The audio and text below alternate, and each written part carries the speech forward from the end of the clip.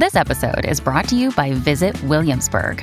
In Williamsburg, Virginia, there's never too much of a good thing. Whether you're a foodie, a golfer, a history buff, a shopaholic, an outdoor enthusiast, or a thrill seeker, you'll find what you came for here and more. So ask yourself, what is it you want? Discover Williamsburg and plan your trip at visitwilliamsburg.com.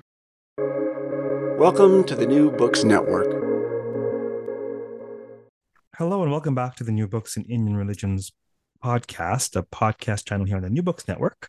I'm your host, Dr. Raj Balkaran. More importantly, I have the pleasure today of speaking with Dr. John Paul Sydnor, who is the co-editor.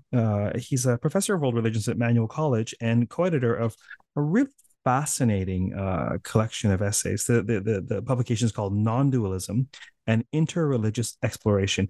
John Paul, welcome to the podcast. It's great to be here, Raj. Thanks for having me. So there's got to be a backstory for such a volume. Whose brainchild is this? How did it come into being? How did you sort of herd all of these, high flying cats together? Like, how did this come together? Well, I was, I'm somebody who's concerned about the world and engaged in the world. And I just kind of realized or felt like there's this problem with everybody feeling separate from everybody else, people feeling separate from the world in which we live and feeling they could pollute it without consequence. And I had been studying non-dualism in various forms for years. I've been studying Hindu non-dualism primarily through my Acharya, Ramanuja. And then also I started studying Buddhist non-dualism primarily through Nagarjuna. And I just had this insight that non-dualism was the concept that the world needed more of. And then I looked into my own tradition. I'm a Christian, and I started to kind of realize that we had in our own tradition a non-dual concept that had not really been interpreted as a non-dual concept, but that is the Trinity, which was both three and one. Non-dualism meaning something is both one and two at the same time, as I interpret it. And then the Christian Trinity is both three and one. And I just decided to marry those concepts in my own theology. But then also I wanted to deepen my knowledge of non-dualism before doing so and kind of get the concept out there. So I began to edit this volume, Non-Dualism and Interreligious Exploration. It's fascinating. A number of really fascinating contributions from various traditions that we'll dive into, but all the more apropos sort of New Books Network and sort of its aims and my own as a sort of public intellectual is rendering accessible what we do and also relevant, showing the relevance. I mean, however niche a research topic is, the person who's spent a decade of their life churning it out may not realize it because they're too in the weeds, but there's something to care about there. There's a reason why they care about this, and there's a reason why others should care about this, and we have to tease that out. Now, in this particular instance, it's abundantly clear from the get-go, from the description, you care about the state of the world, and you think that this concept may well be useful for folks who are looking to perhaps transcend division, schism? It's a very practical concept. And basically it says, Thich Nhat Hanh said decades ago, our sole purpose is to overcome the illusion of our separation. And that is a fundamentally non-dual statement. And just think of all the practical values of overcoming the illusion of our separation. Think about, I don't want to sound messianic, but if we could overcome the illusion of our separation, we would not have wars, and we wouldn't have this massive gap in wealth between the rich and the poor, and we wouldn't be polluting our environment to our own detriment. So it's just it's a very deep concept, it's a profound concept, but it's also a very practical concept.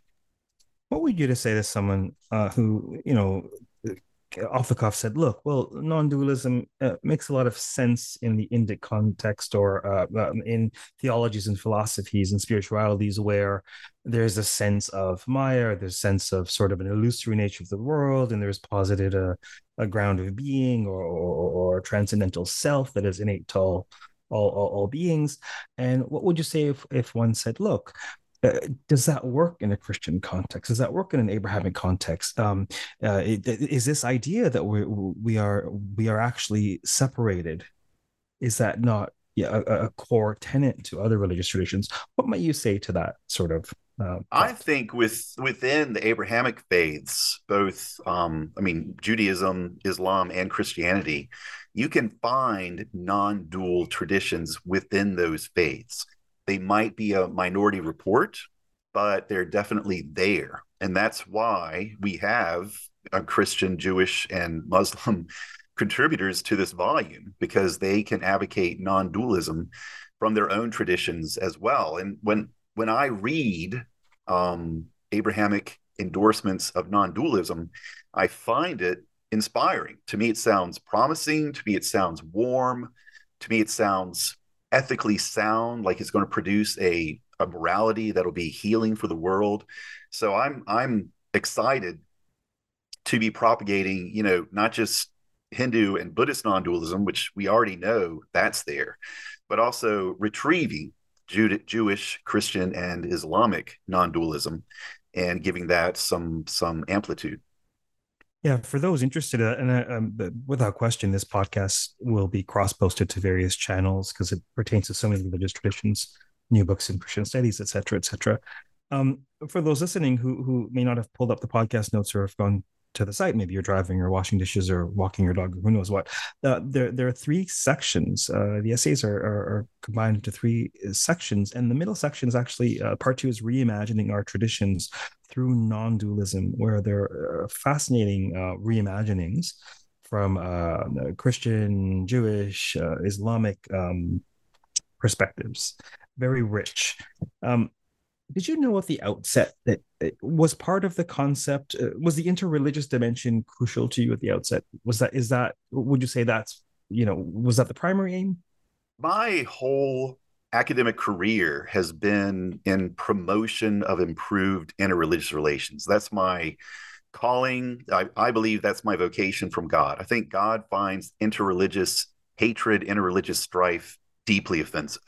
I don't think God has the foggiest idea why people who are trying to worship God would then disagree about how to worship God and then try to harm each other because they disagree about how to worship God.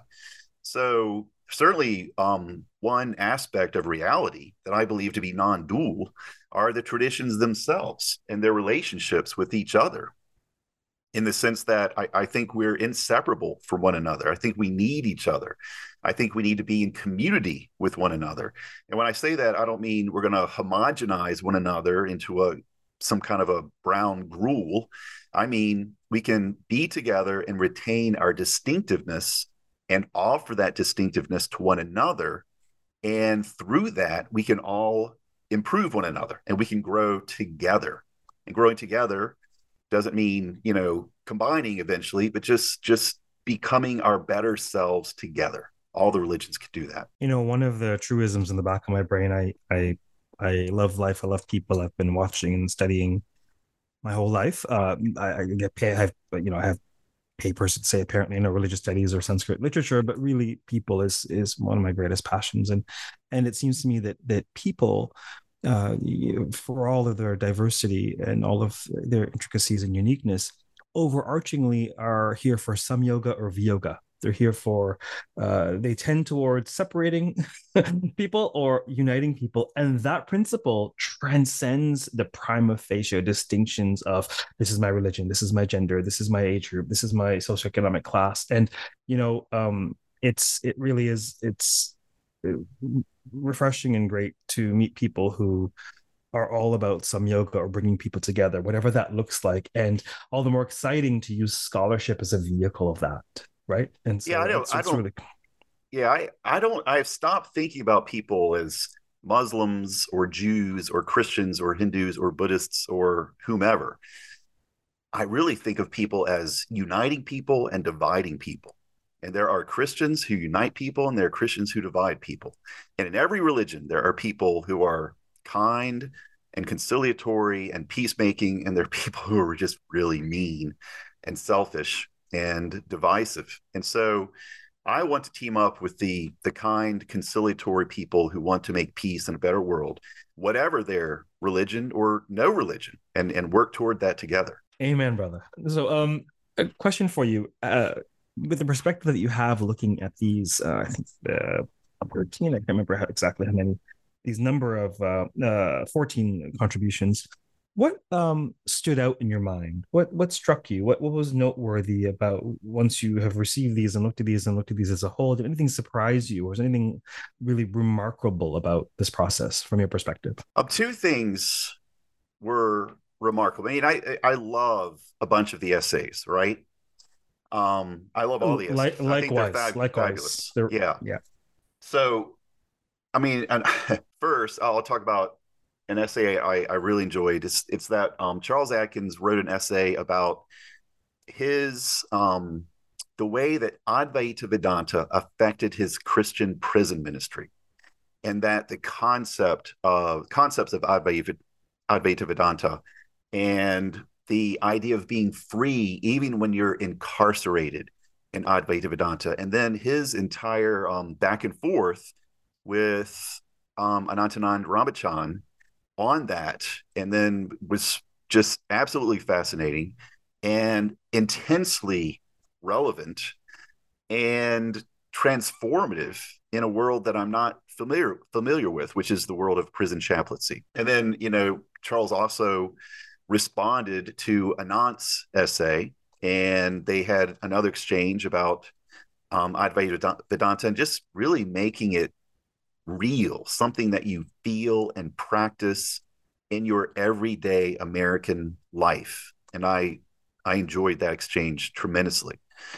So that's one. The other one that I really enjoyed was writing my own, which I don't want to sound self-promoting or anything, but I and Mukhtar Ali, who is a Muslim non-dualist, we had an exchange. And I really promoted the Trinity, and not just the Trinity, but a concept in Christianity called the social Trinity, which really emphasizes the three over the one. And it is three persons united through perfect love into one divine community. That's the Trinity. And in Islam, of course, they have the concept of Tawheed, or the pure unity of God. And so Mukhtar and I, we went back and forth about the relationship between the Trinity and Tawheed, and we really learned from each other. We deeply disagreed with each other, but the disagreement was very loving and respectful. And I really think that's the answer. We're not going to come to agreement. The world's religions are not going to agree on everything. That cannot be a predicate of religious peace. We need to disagree with one another fruitfully and respectfully, and that can lead to real peace. This subtle but important practice, art even, of holding space for the dignity and the humanity of your interlocutor, and not demonizing based on their penchant, their view, even their behavior, ill or good. They are a human being, and you are a human being, and you unite whatever characteristics one ascribes to being a human being ought to be ascribed to the person. And they have views. Their views are malleable, they're changeable. Their views are to be engaged in a way that doesn't impinge upon their dignity, their sovereignty, their agency. That can be challenging when you're engaging interlocutors whose very aim is to challenge your dignity, your agency, your sovereignty. Of course, Correct. of course. But it really is more needed than ever before. It seems to me this ability to engage ideas and even attack ideas without attacking the person. Right. And Mukhtar and I disagreed with each other, but it was just very productive disagreement. And I think one argument I think this book implicitly makes is that dissensus, or disagreement, is actually more intellectually productive than consensus, because consensus is less challenging. than dissensus.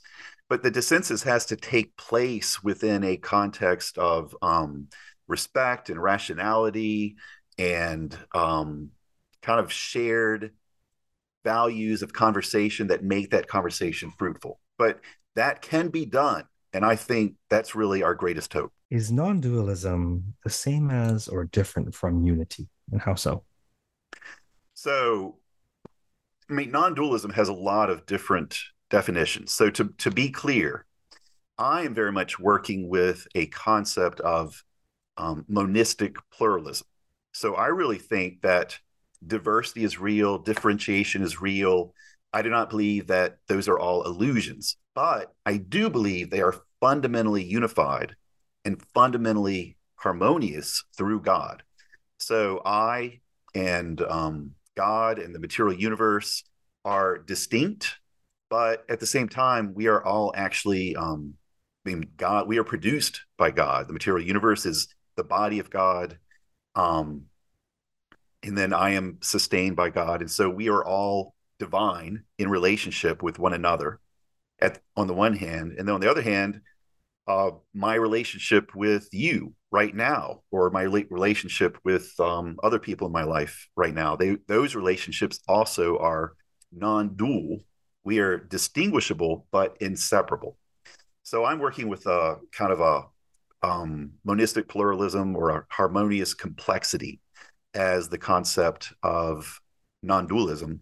And so our vocation within that context is to work toward unity, not identity, not where we absorb each other, but where we relate to one another freely as distinct, but as fundamentally unified. Are all of the perspectives in the book theological nature? Oh, I think there are there's some different essays in here that are not quite as theological. For example, Jen Wade wrote an essay that's very much focused on socioeconomic problems and applying queer theory to socioeconomic problems. And so that one's much less theological than most of them. And obviously, I talked about Charles Atkins' essay earlier about prison chaplaincy. That's very ethical, very practical. And then there's some are more spiritual in focus. So, for example, Jeffrey Long's article is more about the continuous experience of increase that non-dualism offers us. And he works between the Advaita Vedanta tradition and the Zen tradition in his particular essay. So those were all very informative and diverse and unique. Where does this publication fit against the backdrop of current scholarship, whether in non-dualism or in other fields, other related fields? Oh, non-dualism is, although that word may not be used, it is gaining prominence in many, many different fields. I mean, obviously, environmental science is one of them. Climatology is one of them. But even in reader response theory and literary studies, where you talk about the book and the reader transforming one another. It's not just the reader interpreting the book, but the book interprets the reader. So there's a non-dual, reciprocal aspect to that. And then you have certain forms of therapy now, where it's very much it's not so much that the patient is getting wisdom from the counselor, but that the relationship between the patient and the therapist is what is actually producing the healing. So that's a form of relationalism as healing. So I think that non-dualism, although it's or relationalism, what ecologism, organicism, whatever you want to call it, is growing in influence as a worldview, as various aspects of the world are coming to increasingly realize that we're not isolated monads that bounce off of each other. We are fundamentally, intrinsically related to each other, transforming one another, always influencing and always being influenced by one another. And what about the interreligious phenomenon, particularly in scholarship? What's that like? Oh, it's fabulous. And I think, I mean, a lot of what I'm saying right now is just completely autobiographical. I mean, I was raised by a Presbyterian minister. I had two uncles who were Presbyterian ministers. We had we've been going to Presbyterian churches for years. And in my own personal spiritual autobiography, I explored other religions and considered them. I returned home to my own tradition, but I was permanently transformed by that exposure, and I wanted that transformation to continue. So I've just never stopped studying other religions. Primarily Hinduism and Buddhism, but I've also studied quite a bit of Judaism, Islam, Taoism, and Confucianism. And so it's beneficial. It's wonderful. It makes you broad-minded. It makes you fascinated by every aspect of the world. So you don't fear, large swaths of reality, which happens with a lot of people who are afraid or intimidated by otherness. They don't want what they hold to be familiar to be interrogated by difference. But if you want to be interrogated by difference, it's just a huge, wonderful, challenging world that is continually offering growth. Is there a fair bit of scholarship in interreligious dialogue? Is it a burgeoning field? Is it, what's that like, producing scholarship in that field? It's a major field. I mean, I got my PhD at Boston College studying under Frank Clooney, who then went to Harvard and ran the Harvard Center for the Study of World Religions for a while, number of years. And there are many, many people practicing comparative theology right now, which is doing theology for your own tradition in conversation with other traditions. And that's growing. And I think it's just the next natural step in theological development.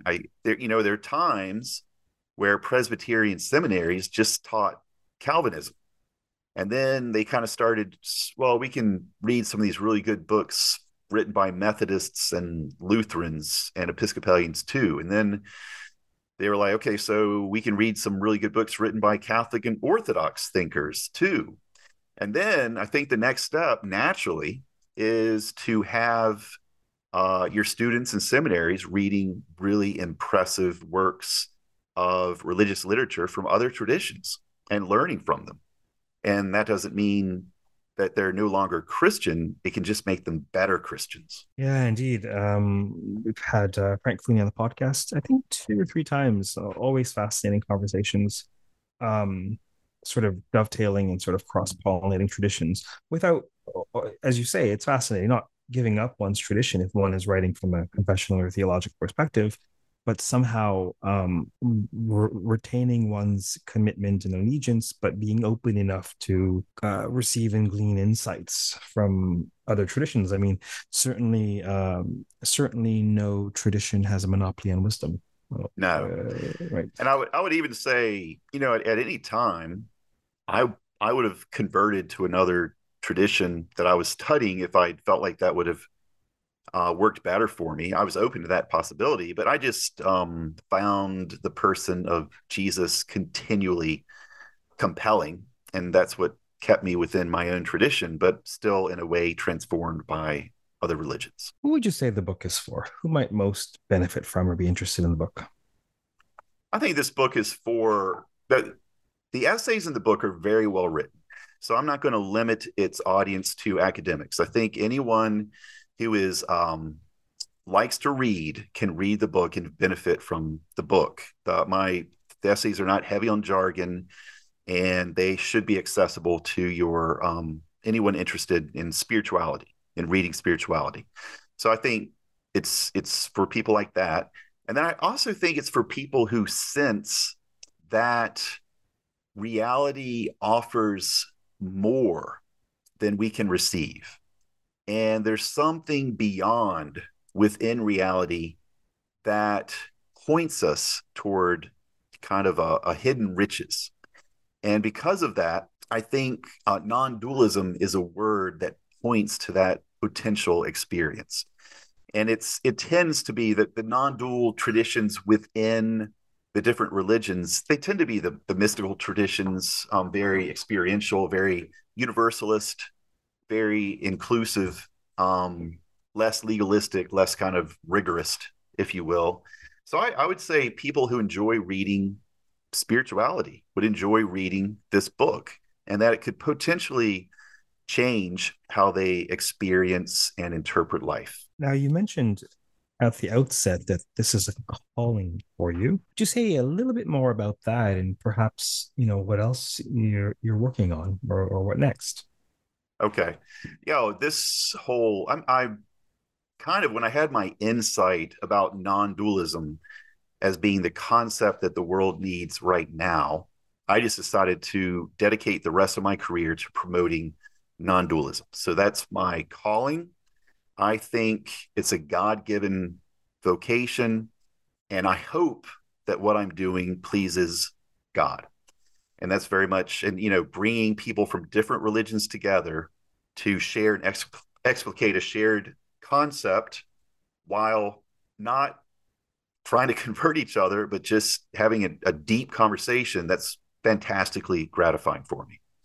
So my own effort, which is very much an expansion of the essay in this book, I have just completed, I'm about to submit to my publisher a systematic Christian theology, which is based on the Trinity, the belief that three persons are united through love into one God, and then taking that concept and explicating it based on both Hindu and Buddhist concepts of non-dualism. And so what I'm doing there is I'm taking this whole insight that two things are united, so they're both one and two at the same time.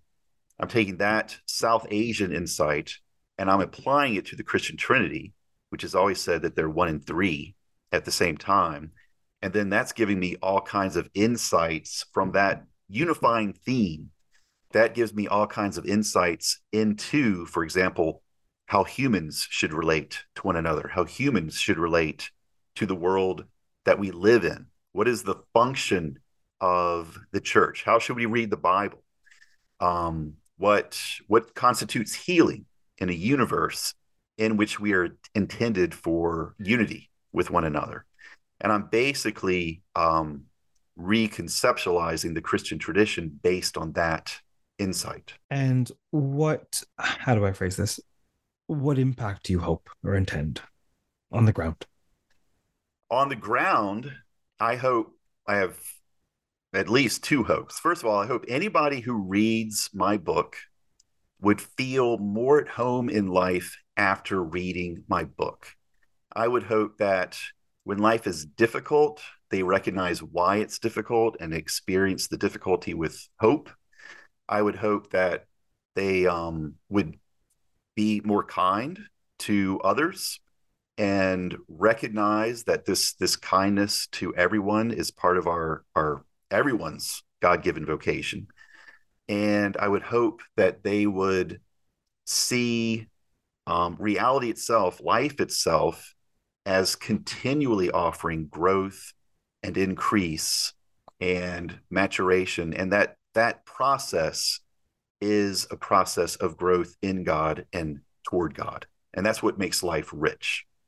So that's for individuals. And then for communities, if a church were to read it, for example, I would hope that they would have a deeper shared sense of meaning and purpose in their ministry to the world, and that they would know why they're working so hard to heal the world and to not take the history that we've received and just perpetuate it into the future blindly, because there's so many dark patches in human history. But the past does not have to determine the future. We can create a new future. And I think that is one of the promises of non-dualism, because we are free to act in our relationships with one another and the world. We're not constrained by the past. And so we actually can break with the past and create a better future, a new beginning. Regarding the non-dualism collection, would you say that um, they are speaking to individuals who are, for lack of a better word, believers within a religious paradigm, or would you say that there are papers that are edict, speaking from without tradition? Oh, I think they're all speaking from a tradition. So definitely speaking from a tradition. And I would say that all of these papers speak to anyone who is a seeker. Now, I'm defining seeker very broadly. I would say that you can be a seeker and be in a religious tradition, or you could be a seeker and be outside a religious tradition. But one thing that I believe non-dualism commends is permanent seeking, in the sense that you've never arrived. There's no finish line. There's no resolution, because if there was a finish line or resolution, you would stop growing. Life would be boring. You wouldn't have anywhere to go. So there's a permanent processual insight in this book that encourages people to seek perpetually, whether they identify with a tradition or not. So I think anybody interested in wisdom and spiritual growth could read this book and profit from it. Was there anything else about the volume that you hope we touch on? I think that one thing I really like about the book, which I got a little bit of pushback from the publisher, not much, just a little bit, but at the end of every chapter, there is someone responds to the chapter, and then the author of the chapter responds to the respondent. And we put that in for a reason. It wasn't just to say, let's imitate a conference or something like that. We put that in specifically because we wanted the epistemology of the book itself to be non-dual, to be conversational, to be dialectical, to imply that, when the essay is published, it's not just published and it's a solid thing and it stays there, but you can actually have conversations about it. And so we have a very brief conversation about each essay after every essay. And I think that's really important, because obviously any of those conversations could have gone on forever. So what we're implying by doing that is that we have begun a conversation, we have not finished the conversation, and there's tremendously more to say. I'm glad that you brought that up, actually, because above and beyond the content of the conversation, the modeling of the methodology of conversation may well be useful, inspiring for folks in terms of just witnessing what conversations along these lines could look like, and perhaps even emulating them or trying them in their own lives with various interlocutors. Right. And conversation itself is an example of non-dualism. I mean, in a good conversation where both people are open to the conversation, participatory, and vulnerable, the conversation is an emergent third property. It's not just the combination of the two people. It has its own being. It has its own direction. It goes its own places. Neither person is directing the conversation in a real, deep, true conversation. And that's an example of emergence. That's an example of the power of combination and the power of relationalism. And it just shows that when things really combine, deeply relate, they can become not just greater than the sum of their parts, but other than the sum of their parts. Yeah, that's a really resonant idea. Just the other day, I was chatting with a client. I do sort of life guidance work, and in this particular situation, they were trying to work through a relational issue. The analogy that came to mind is that it's like there's two of you in a boat, and the boat is the relationship. It's neither one of you. It's beyond both of you, and it's carrying both of you. Yeah. And at times you have to prioritize your needs or the other person's needs, and at times the relationship itself will have needs all of its own. So I really like the idea that the conversation or the synergy or the alchemy or the more than the sum of its partsness of human interaction. Because if you really are open to interaction, you can't possibly be quite the same post interacting with someone.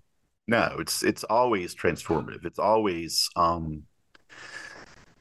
always growth oriented. And that's why, I've talked about Nagarjuna several times, and his concept of shunyata, or emptiness, has played a big role in the book and in my interpretation of the Trinity. At the same time, I would say that I kind of prefer another translation of shunyata, which is openness. And that if you're open, you will continually be transformed and grow, and all the benefits that come with growth will come to you, which is just wider compassion, greater participation in the universe, and kind of feeling not that you're limited to your ego self, but feeling that you are expanded beyond your ego self into a greater portion of reality. And that's kind of a wonderful self expansion, and spiritually it feels that feeling of increase is very rewarding. And I would say in the Christian tradition, we've conceptualized that as theosis, or divinization, drawing closer to God and increasingly expressing the image of God within ourselves. And the openness of the reed flute, perhaps, whence the music arises, right? It's the Correct. openness, it's the emptiness that is the source of music. Correct. Wonderful analogy, which is not in my book. I'll have to go back, rewrite the whole book, and put that analogy in somewhere. Well, you'll be right. Clearly, you have more books to write, and you'll be back on the podcast whenever you pop one out. So you feel free to use it wherever you'd like. Fantastic. Well, it was great speaking with you today about the book and about your larger mission and your views and your perspective on our times. So thank you very much for appearing on the podcast. Thanks for having me. I enjoyed the conversation tremendously. Likewise. For those listening, of course, we've been speaking with Dr. John Paul Sydnor of Emmanuel College, who is the co-editor of this really fascinating collection of perspectives on non-dualism, called Nondualism, an interreligious exploration. Until next time, keep well, keep reading, keep listening, and keep contemplating dialogue and how we can improve conversation, particularly in these times through which we live. Take care.